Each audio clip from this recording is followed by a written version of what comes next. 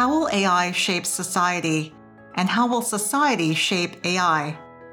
AI for Society Dialogues explores the work of researchers from the University of Alberta, a global leader in artificial intelligence research.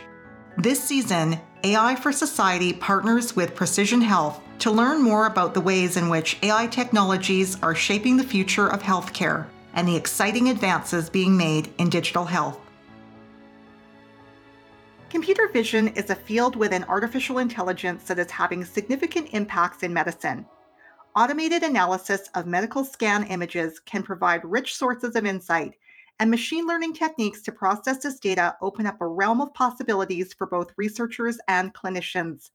Dr. Nilanjan Ray studied mechanical engineering and computer science.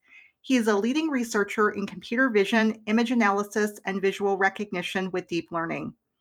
His current focus includes the application of cutting-edge computer vision techniques to advance research in diabetes treatment. He is a professor of computer science at the University of Alberta, and he joins me today on AI for Society Dialogues. Dr. Ray, welcome to the podcast. Thank you very much, Katrina, for having me on. Well, since this podcast is part of the AI for Society signature research area in partnership with Precision Health, I'm asking all of our guests, what does artificial intelligence mean to you? Wow, profound question. Well, it's a umbrella term, and the way it is used today is pretty much anything your computer does. However, there are some distinctions, and it kind of, to me, what it means is that when a computer program, say, tries to behave human-like and makes human-like decisions, that's what, to me, would be AI. Mm-hmm. And what does that mean when you think about healthcare and you think about AI? What does that mean when you intersect the two of those things? Right. Maybe before I get to this question, I should say a few more words about AI because it'll be easier for me to explain than get into AI, the healthcare. When I say human-like decisions, right, it's already fuzzy, you can see. Now, we typically make sort of two types of decisions all the time. And one type would be sort of the conscious decisions. Okay, so conscious meaning some deliberate thing. Okay, so I want to grab this bottle that's sitting on my table.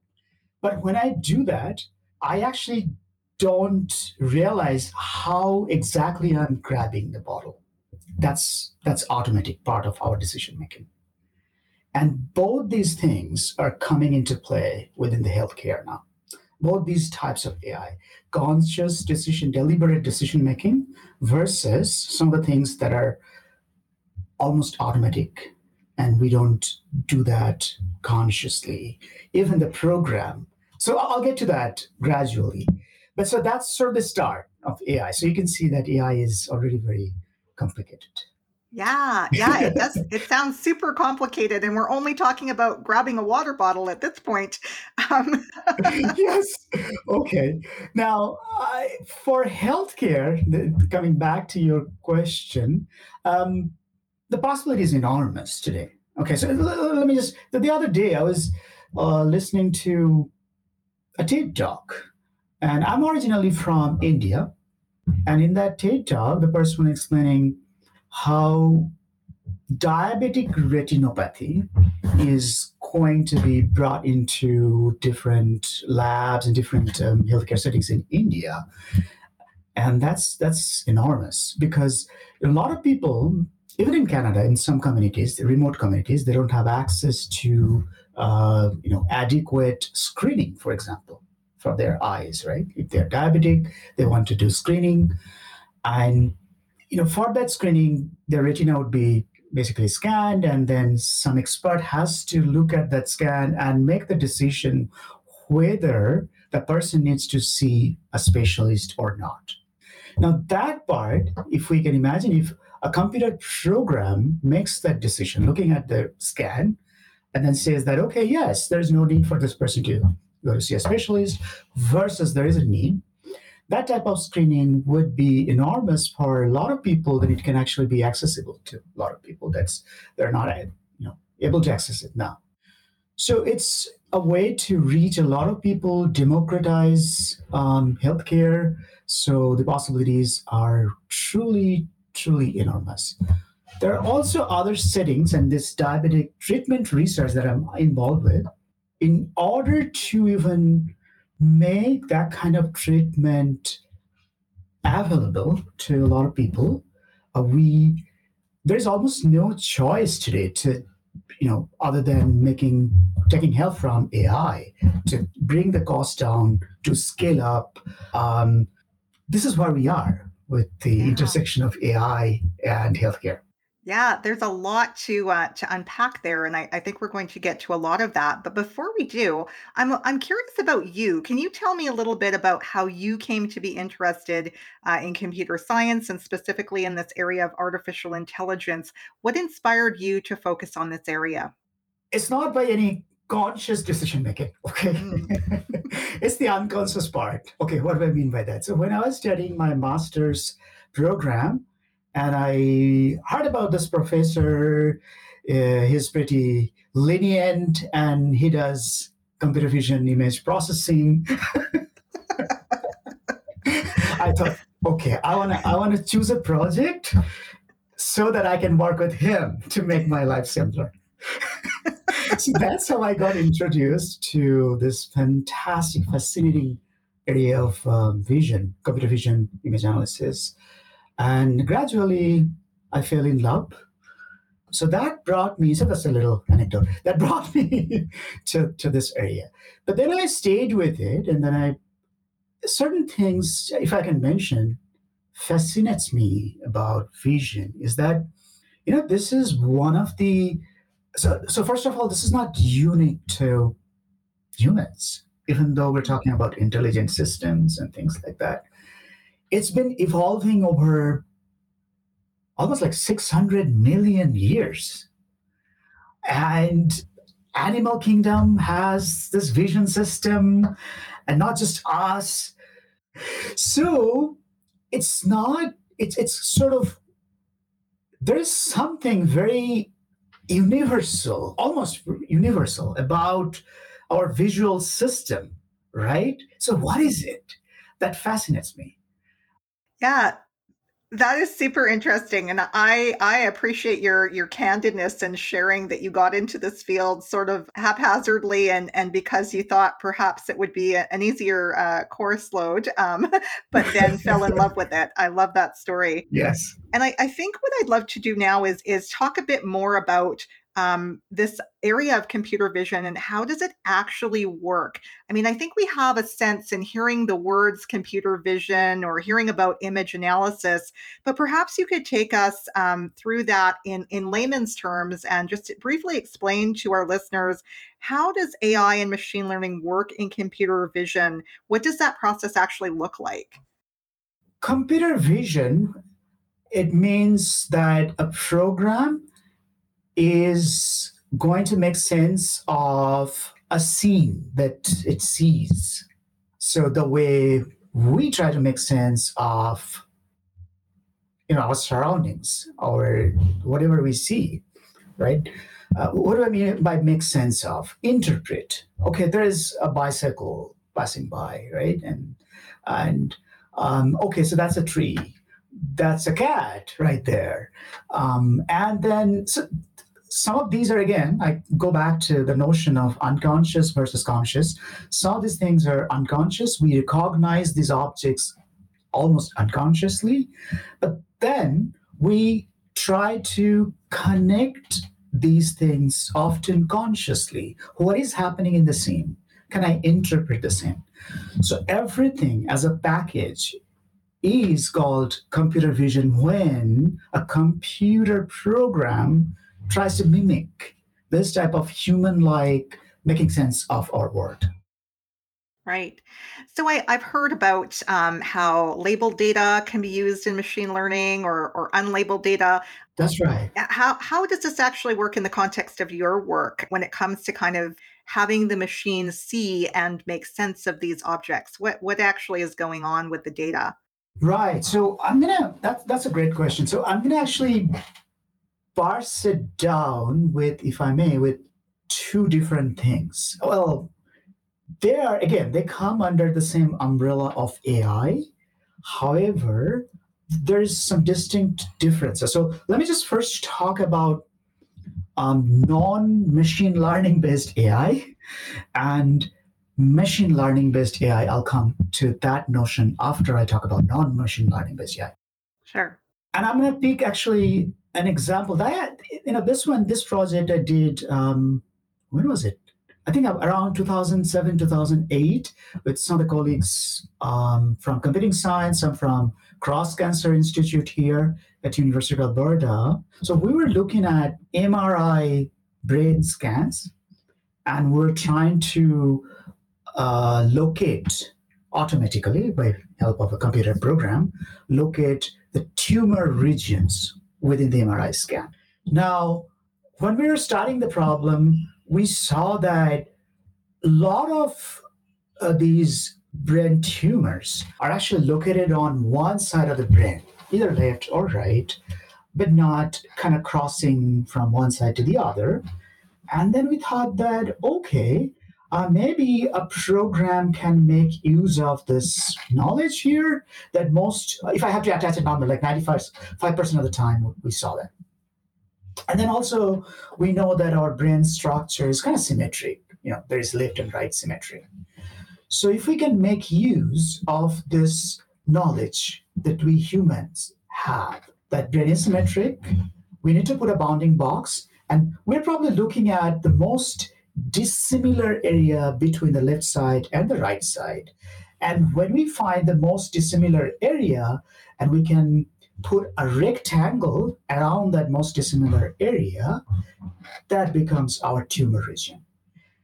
And why we wanted to do that is because we wanted to organize our image databases, and that has like thousands of patients and millions of images. So it's really not possible for an expert or even a layperson to organize the images. So how to do that, maybe a computer program can help us to do that. And that would basically, down the line, that would help us experts for better diagnosis. Like, okay, have you seen this similar type of case before? Okay, let's retrieve the images with these type of tumors, and etc. Right? So that's basically for diagnostics purposes. But anyway, so coming back, that this knowledge, we have brain is symmetric. How do we encode that knowledge into a computer program? This type of rule-based encoding, when we derived a program out of that, working fantastically. This type of system would be called AI, but it's a non-machine learning type of AI. So where we are not making use of data, but rather, okay, the data is there, but we're rather making use of the rule, and we want to encode that within our computer program. Right. Are these commonly known as expert systems? Yes, expert system, go by various names, rule-based AI and things like that. Contrast that with the machine learning system. We could have solved the same problem or tried to solve the same problem using machine learning. How would it go? Okay, so what does it involve? Then what we would have to do is that we have to look at these scans, and then someone, an expert or layperson or whoever, a human being, has to produce some tags for these images. And then those tags would be rectangles. The rectangles would tightly inscribe those tumor regions. Okay? So we would have to create lots of such annotated images. And then a computer program would look at the images and image and its associated tag, another image and its associated tag. So these pairs. Okay? Then the computer program would, in the future, when it is presented with an image, then it would be able to predict that where that bounding box would be there, that would just inscribe the tumor region. Yeah. Right? So do you see the two differences here? The first one was we tried to instill our knowledge into a program versus the second one that's learning from data. Well, the data was annotated, there was some human intervention, supervision, but program is purely learning from data.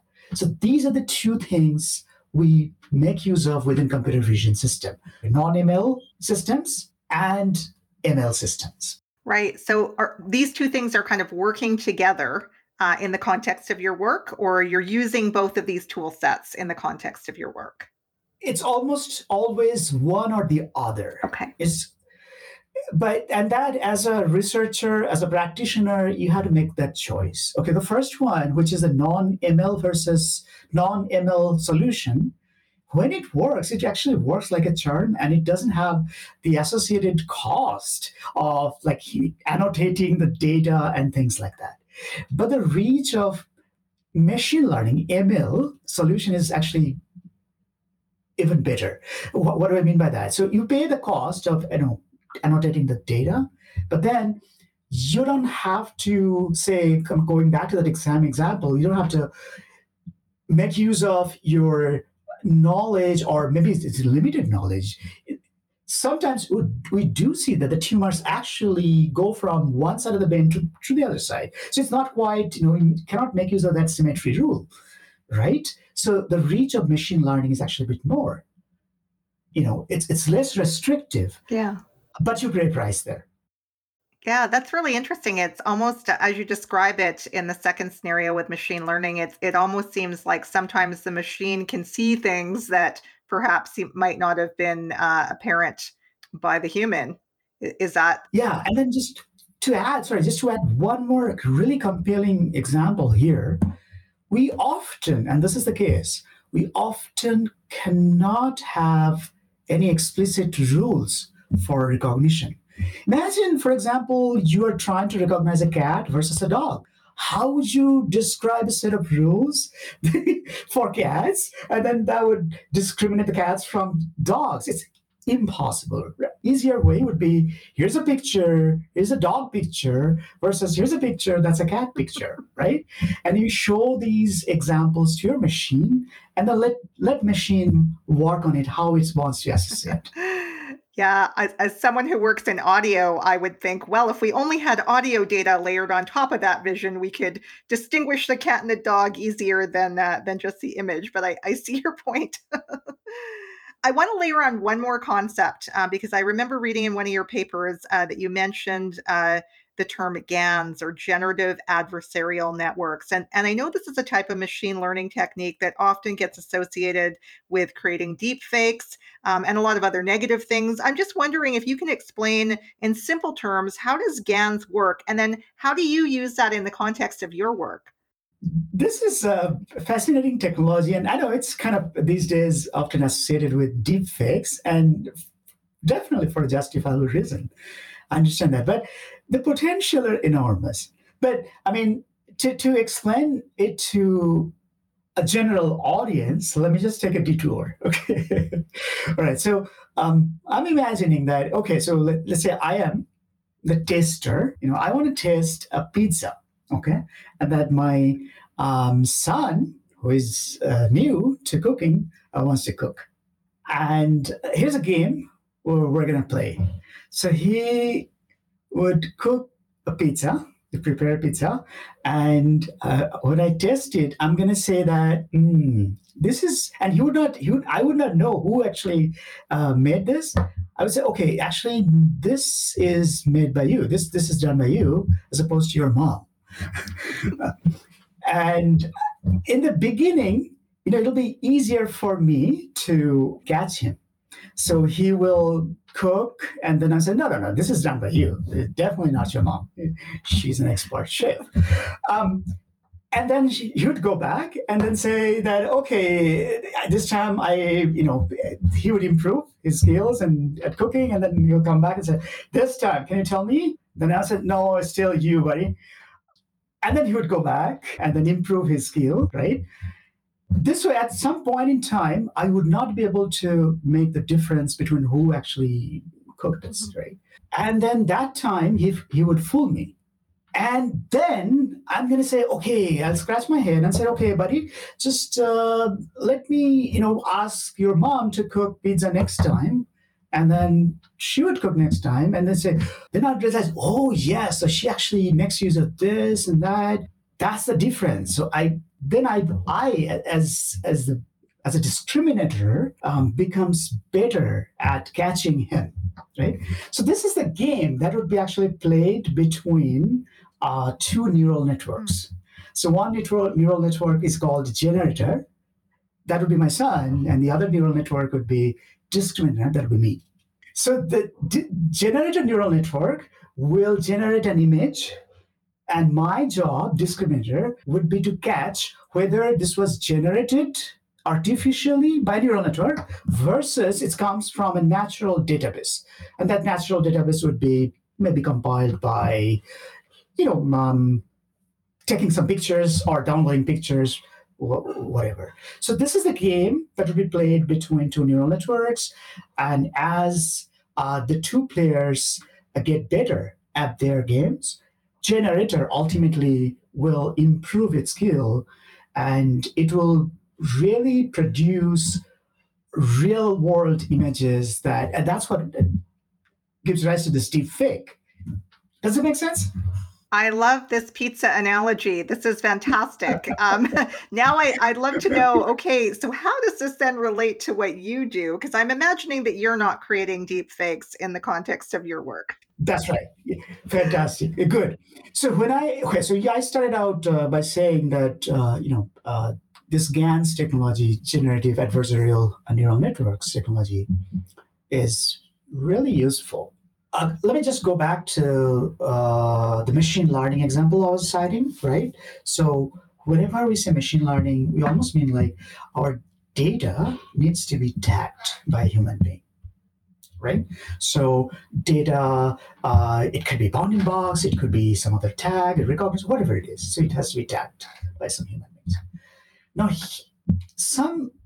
there are some settings, even though you have the resources to tag images, it's practically impossible to do that, right? You cannot tag images to show, say, good examples versus bad examples. So let me just give you, I'm working with actually an optical recognition system, OCR, this technology is quite mature today, but still often faces some hurdles. So examples would be your check reader at the bank, right? So it basically uses this kind of image recognition and optical character recognition. But anyway, imagine that the check is crumpled and, under poor lighting conditions, someone takes a picture and then expects the OCR program to read the amount and name and everything correct. Okay, that's often the case for the tax processing companies, and so they receive documents. They tell me that they're often like very carelessly taken by their users and then sent to them, and they have to process these things. Manual processing becomes almost impossible, right? So imagine a system where these not so good quality images, you want to convert those images to a good quality images. And when I say good quality, I mean that it's OCR friendly. The OCR will be able to read those images accurately. But we hardly have these kind of examples that this is a bad image or poor quality image. I want to, and what is going to be the associated tag? Can I convert that to an exact version of that's good for OCR? So that's almost impossible. What we have instead is a population of bad images, and we could create a population of good images, but not necessarily there is any connection, one-to-one connection between images from one group to the images to the other group. This image is not that image in a good version, but we only have population level knowledge. Yeah, it sounds really interesting. Like you're fixing the data. You're fixing this very small bad image data set that you have to make it useful.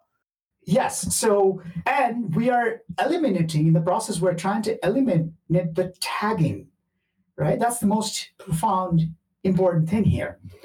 So now a machine learner is asked, a program is asked that, okay, you now have seen these two populations, tons of examples of bad images, tons of examples of good images, but there's no connection between these two populations. Try to now convert one image to the other group, bad image to the good image group, right? This is exactly where GAN's technology is very useful. That does not require human annotations.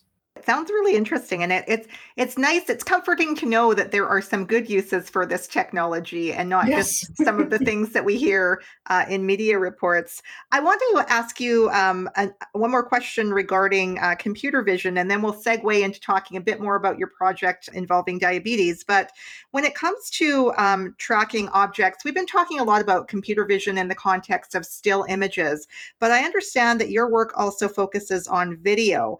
And I'm just wondering about how much more complex is it to do this kind of work when it comes to video versus still images? What are the implications for that on the models or on the amount of compute or data required? What does that look like when it comes to video? Okay, so just to give you that example of object tracking, right? So, one approach is for individual frames of the video, images, right, of the video, you apply object detection algorithm, and that would detect bounding boxes around the objects. And that would happen for a bunch of frames. And in the second phase, what you're going to do is you're going to associate that the object in this frame, actually that bounding box in the other frame, right? And then that way you connect a trajectory among all these bounding boxes, and that creates the tracks. So basically, then what does it mean? It means that this object has moved to this position in the other frame, image frame, and then from there to that position to yet another image frame.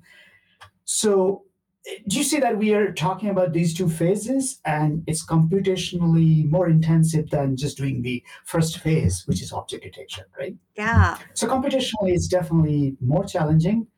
And also, there are lots of issues. For example, ID switch. ID switch is that often the software confuses that this object is a different object in the other frame, and then kind of they would associate them. So yes, it's a very difficult problem. Yeah. Yeah, it does sound very challenging. And in some ways, I'm kind of getting this mental picture of animation and still forms of images across a wide variety of screens and time, and trying to make that all match up seamlessly.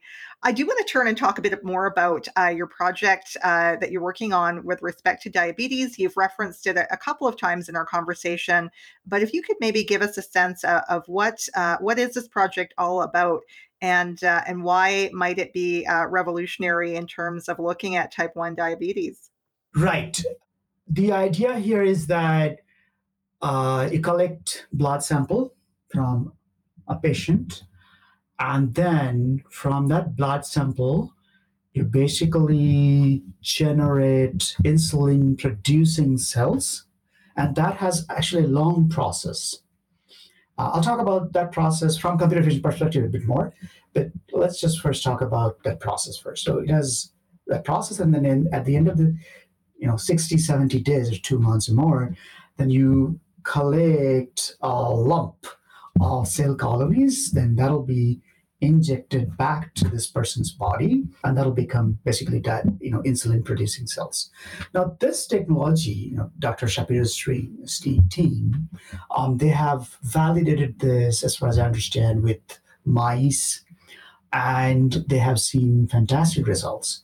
This is interesting is because the blood is collected from a person, and then the cells are going to be grown from their own blood, and then then their acceptance of the insulin producing cell would be much better than if my blood is collected and then cells are cultured from there and then put back into another person's body. So this personalized treatment technique with cell technology, cell culture technology, is going to revolutionize this diabetes treatment.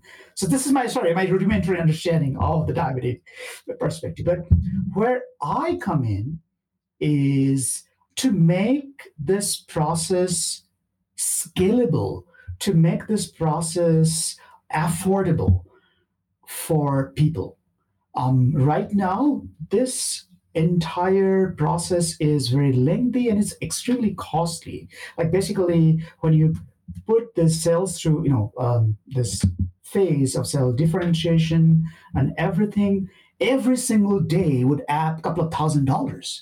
And if it stays in for 2 months or so, you can imagine that it's quickly add up the cost. And not to mention that if an expert has to intervene and kind of assess the quality of what is being developed, right? It's an extremely tedious and really expensive way of doing things.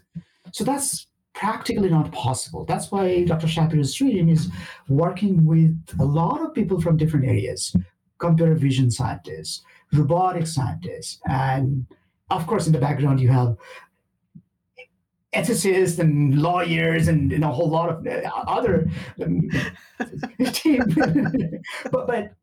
So my job here is to, if I can have a computer vision system that would predict that this cell colony, which is being developed only for, let's say, two days or so, this is going to be developed into a really healthy one. And then I can quickly transfer that cell colony to further cell differentiation process. And then that cell differentiation process, we can also have another computer vision system that would do a go, no-go decisions automatically. Right. Someone doesn't have to look over the shoulder all the time, right? So that computer algorithm would do that. This sounds amazing. And in terms of the time, what are we talking about? Like in terms of how much it speeds up this process? Is it exponentially? Is it? Okay, so our hope is that, there's an initial phase of 30 days where starting from blood sample collection, putting to the virus load, and then developing the islet healthy cell colonies, that would take about 32 days. So we're hoping to reduce that to within 8 to 10 days. Wow. And so that's a significant savings we can achieve there in terms of cost. Yeah. And further, the second phase is called bioreactor phase, where the cells are going to develop. There, the no-go decisions, if we're able to make the decisions again by a computer system, right, we can also save a lot of cost. The expert doesn't have to look over it, and it's impossible when, let's say, 500 patients are going to be there. It's impossible to manage that. So you do need automation. You do need AI system. Right. You mentioned robotics, which I think is really interesting. How does that start to intersect with the work? Right. So full disclaimer that I'm not a robotics specialist. I do work with robotic scientists, researchers. The way I understand robotics comes in here in this project is that I talked about, okay, so when the computer system looks at, this is a healthy cell colony, right? And then someone has to transfer that to the next phase. If that someone is a robotic arm that can do this job safely, and that's where that's one place where robotics comes in. Mm-hmm. Also, there are interventions that needs to be done. So, for example, certain reagents need to be mixed within that phase, and if those things can be done precisely by robotics, that's where robotics comes in that entire system. Very interesting. We've been talking a lot about the possibilities. They sound so exciting. There seems to be a lot of benefits to enabling these processes with machine learning and using all of this data. I'm wondering about the downside. What are the risks? Is there downside to this? What do you see as being some of that side of the story? Safety, right? The concern about safety and liability is a huge issue in general in AI, right? So let me talk about it. Um, First of all, let me start with a good story here, like the good side of it, easier side of it rather. So we are aware of lots of misuse of AI technologies. For example, if you talk about face recognition, or the leading pieces of software, they because some bias in the data set that those systems have been trained with, right? It's prone to making mistakes for certain particular types of people or gender or communities, right? Now, the good news here is that once you cut open our screen and then look at that under the microscope, those variations like basically are mostly gone. Essentially, we're talking about the variations among gender, races, and those things. So the data set bias, at least where I come into this particular project, is actually much less compared to what usually people would associate with when they think of face recognition and other types of software. Right. So that's a good news part of it. But there are other myriads of decisions as machine learning scientist or a practitioner we have to make. So, for example, we still have to make decisions about what type of diversity of the data we would like to include to train our system, right? What type of algorithms are you going to be making use of? And though each one of those algorithms has its own bias and downsides, plus, minus, everything. So you have to judge those things, Mm-hmm. right?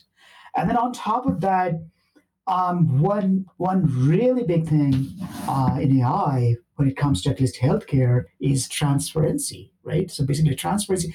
So if I ask you that, okay, as a patient, I do have the right that this decision has been made for me by an AI system, but can you explain to me why this was made?